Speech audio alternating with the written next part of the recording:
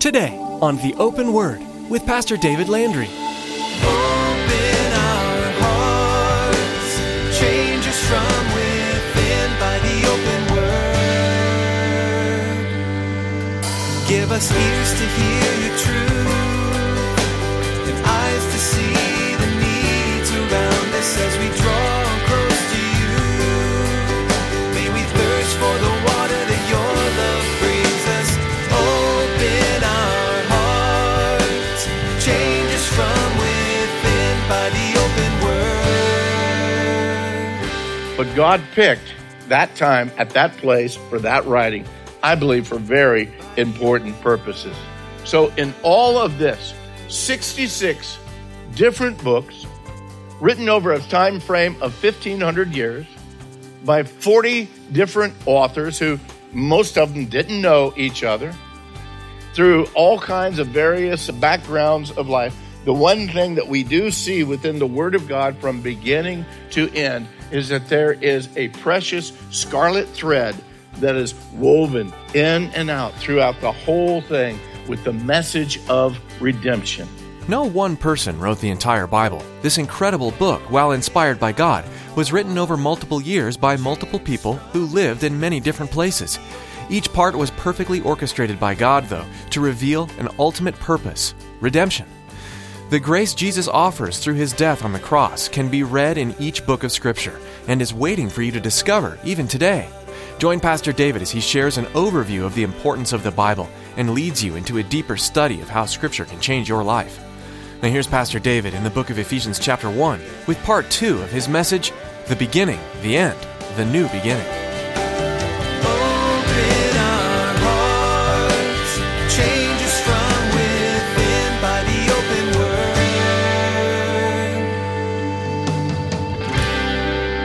Within the Word of God, God reveals to us eternity past.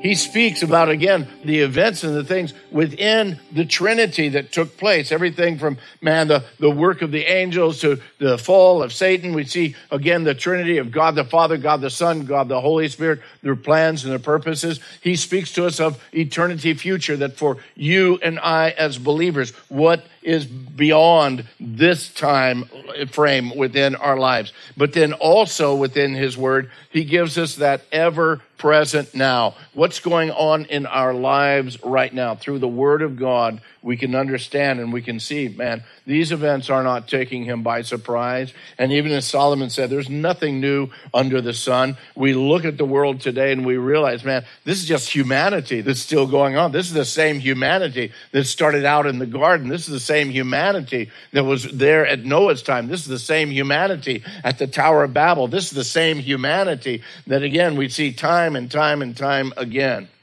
God blessing, God calling, and then man rejecting in the midst of it. But through all of that, God has a plan.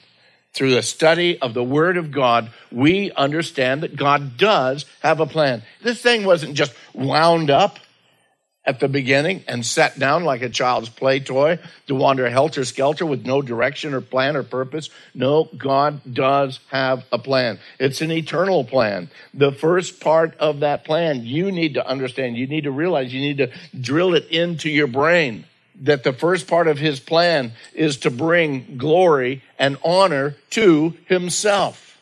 Bring glory and honor to himself. You might think, well, that's pretty egocentric. He's God, okay? His plan and his purpose is to bring glory and honor to himself.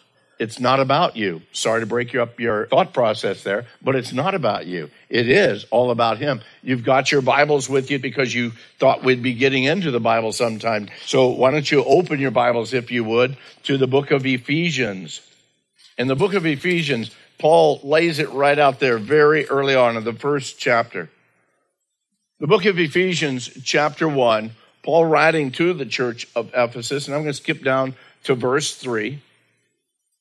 And he says, "Blessed be the God and the Father of our Lord Jesus Christ, who has blessed us with every spiritual blessing in the heavenly places in Christ, just as he chose us in him before the foundation of the world." That's part of that eternity past.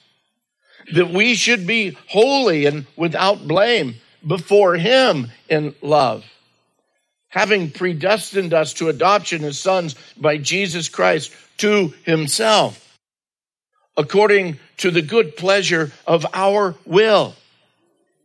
Is that what it says?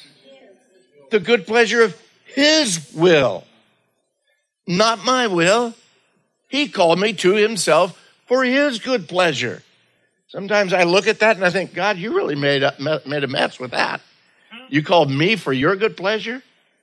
How does that work? But he goes on here. According to the good pleasure of his will, to the praise of the glory of what? Of his grace, by which he made us accepted in the beloved.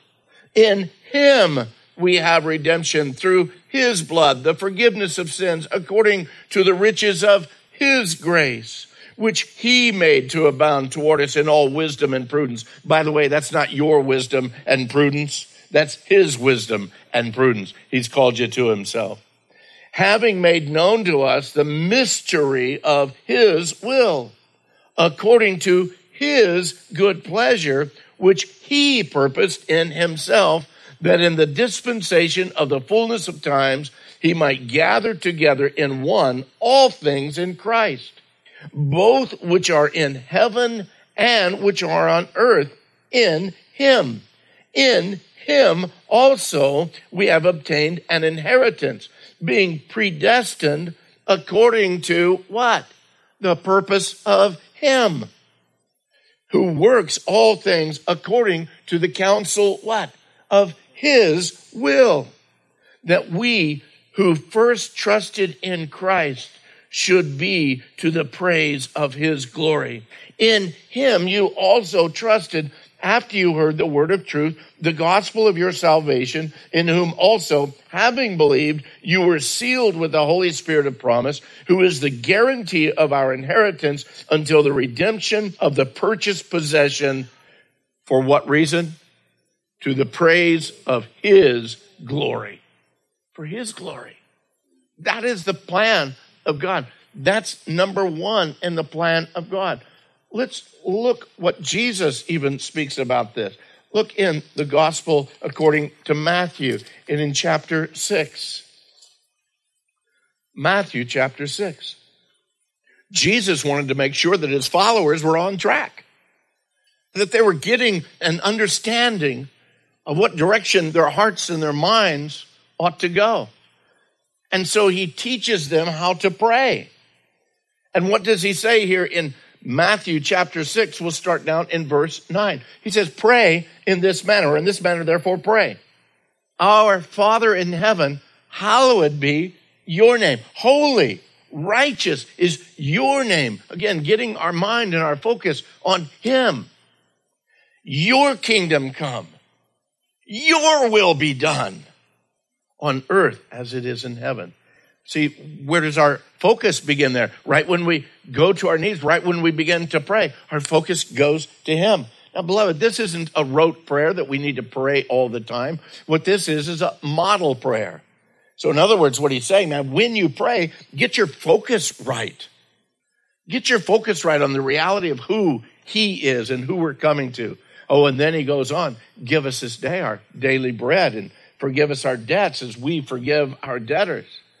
Don't lead us into temptation, but deliver us from the evil one. And then he wraps it all up, brings it right back to him again. For yours is the kingdom, and yours is the power, and yours is the glory forever. Again, the focus being the glory and honor to our God. God has a plan. We need to make sure that we are involved in that plan and that we are following that plan. The second part of that plan that I see and the way that I look at it is that God has a plan to reconcile man to himself. When we start going through the Word of God beginning next week, we're going to start right out in Genesis, and we're going to find out really quick. Right after God created us, we messed it up. Right after God said, and it was good, and it was good, and it was good, and it was good. And then all of a sudden he comes out and says, Adam, where are you? Because man messed it up. The fall comes. But yet the rest of the Word of God, this is what's so cool about it. The rest of the Word of God, from Genesis on through all the way to Revelation, then speaks about the redemption, the work that God does to redeem us to himself. And then he ends it up with the reality of the reunion. Now, coming back, that wedding supper of the Lamb, that forever being in his presence, all of those things. That is part of God's eternal plan. The third part of his plan is that he's going to accomplish all of this through his Son, all of it. And we see pictures of Jesus Christ in Genesis, Exodus, Leviticus, Numbers, Deuteronomy, and on and on and on and on we go, all the way through the book of Revelation. We see pictures of Jesus in every way. Why? Because that's God's plan. God's plan is to accomplish our redemption through his Son. As a matter of fact, we can look at the Word of God and we understand that the Bible, the Word of God, is truly his story from beginning to the very end. And that's why I'm excited about being able to do this study through the Word of God in 1 year, from Genesis to Revelation, to speak about the beginning, to speak about the end, and to understand that in all of us, he wants to work that new beginning. Another interesting Bible fact here. Did you know that Nanjing, China, is the Bible printing capital of the world? They print more Bibles in China than anywhere else in the world. Now, when you pause to think about that, where are they smuggling Bibles into? Into China, into Korea, all of these places. But yet it's cheaper to print Bibles in China, but they don't necessarily print them in Chinese. So, I mean, you can get your English Bibles printed over there. But Nanjing, China, the Bible printing capital of the world. What do you know about the Bible? Let's touch on that for just a moment. We know that the Bible is divided into two different categories. Number one, the Bible is not a book, okay? You understand that. It is a collection of books. That collection divided between Old Testament and New Testament. Altogether, there are 66 books within the Bible. In the Old Testament, we have a total of 39 books. In the New Testament, we have a total of 27 different books. What else might you understand about the Bible to give you kind of a little bit of a foundation? The Bible was actually written over a long period of time, 1,500 years. The Bible was written. Not just by one person, not just by 2 or 3 or 12 or even 20. It was actually 40 different authors that penned the various portions of the Bible that you have in front of you. And they come from all walks of life. There were kings, there were peasants, there were philosophers, there were fishermen, there were poets, there were statesmen, there were scholars, there were prisoners in jail that wrote your Bible that you have before you.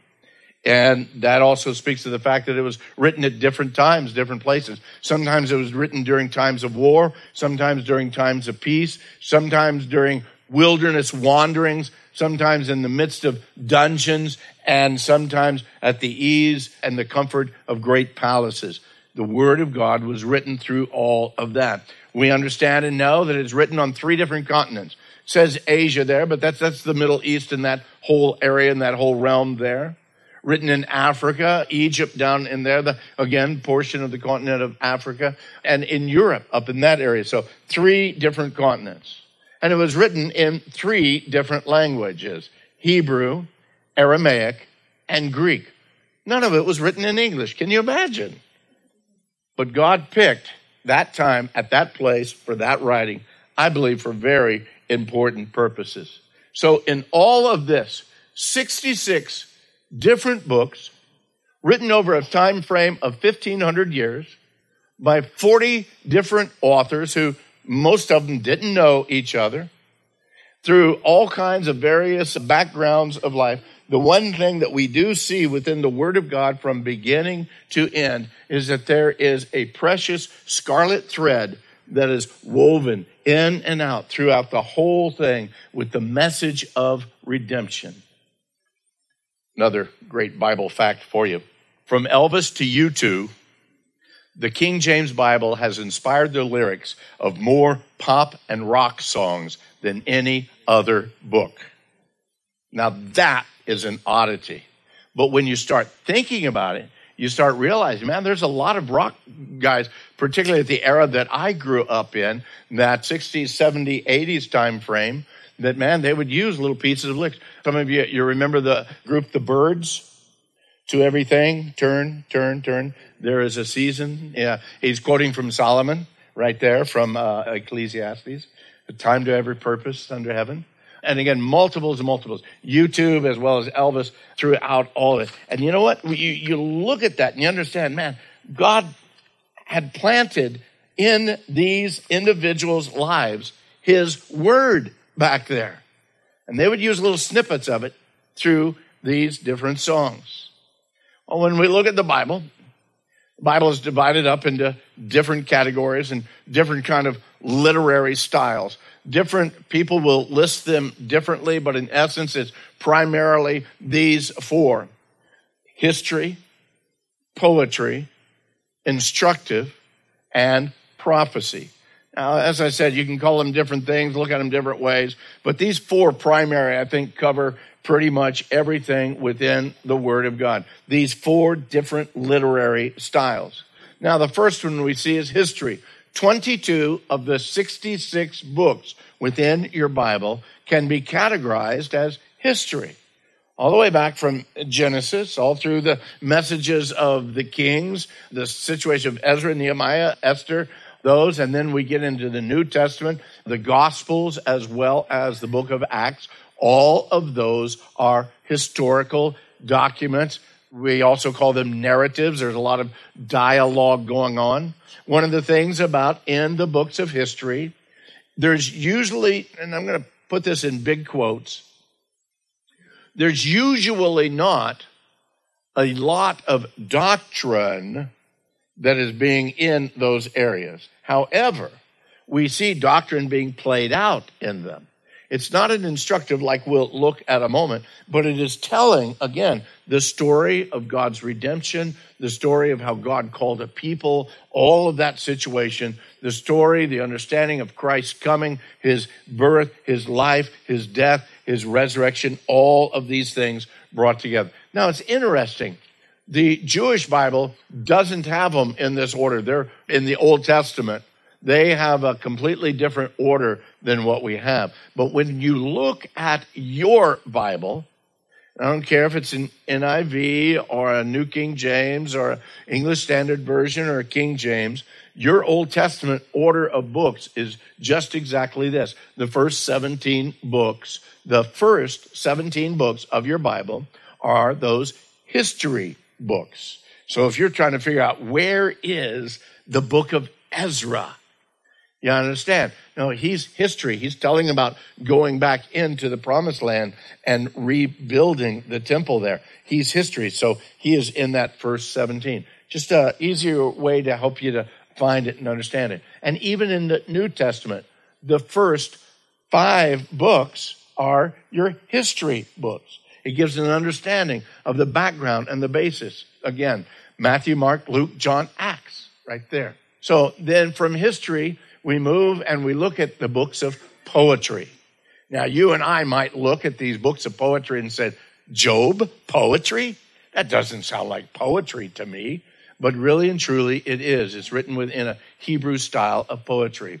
And again, all 5 of the poetry books in the Old Testament in our English Bible are all together. They follow right after the books of history. So Job, Psalms, Proverbs, Ecclesiastes, Song of Solomon, right in that order. What about in the New Testament? Do you know what books we have in the New Testament of poetry? Well, we really don't have any. However, you read some of the stuff that Paul writes, and suddenly, man, Paul breaks into these words of praise and declaration. You think, Paul, man, that's beautiful poetry. We sing a lot of that kind of stuff too, even what Paul has written. Again, bringing glory and honor and praise to the Lord Most High, and on he goes. The next one is the books that are instructive. 21 of the 66. In the Old Testament, do we have any instructive books? Well, yeah, we could look at the book of Leviticus, and we could look at the book of Deuteronomy and say, yeah, there's a lot of rules and regs in those books. But we really don't look at those as instructive so much for the church. I'm not discounting those things. I'm just saying those aren't really the instructive ones for the church. But the ones for the church, again, are all grouped together. There's 21 of them in the New Testament. And we have Paul's writings and then writings by others like James and Peter and John and Jude. So again, all of Paul's writings are right together, again, to help in a memory way of finding those books. You can look at them in that way. Then lastly, we have the books of prophecy. 18 of the 66 books in our Bible are prophecy. 17 of them are in the Old Testament. One of them in the New Testament. And you get, again, all the books of prophecy grouped together in the Old Testament. Just throw this out here. You know the difference between a major prophet and a minor prophet? How much they spoke, the number of words, how big the book is. That's it. Not that one is more important than the other. No, Isaiah is the biggest one. More words, there's more volume in Isaiah by a long shot than there are in the minor prophets. But again, that's the reason that they're put in that category of major prophets and minor prophets. And then, of course, the book of Revelation in the New Testament. Okay, here's another Bible fact for you. There's an organization that parachutes copies of the Bible into North Korea. And the Bible, by the way, is absolutely banned in North Korea. You could receive a death sentence. You could be executed for having, particularly if you are dispersing the Word of God. So what they do is in South Korea, they get these bags with copies of John in them. They seal these bags, fill them with helium, and then let them go when the wind is going right, and they go right over North Korea. Now, North Korea, of course, the guards, they're trying to shoot them down, but when they shoot them down, they drop, and of course, it's against the law to go get one, but that doesn't keep the North Koreans to figure out, man, what is it that they've got there? As a matter of fact, the propaganda of the North Koreans about these bags, that's poison. They're sending poison over here. They're trying to kill you. That bag is laced with stuff that will kill you. But the North Koreans say, no, we got kind of a clue what that is now. And so they go after and get it. Again, just one way. Also, in that whole area, there's a tremendous amount of different radio programs that are broadcasting the gospel message into North Korea. Now, we have a treaty with Mexico. They won't let us broadcast into Mexico, but they are broadcasting in North Korea for the precise purpose of getting the gospel message into North Korea. Now, it's against the law.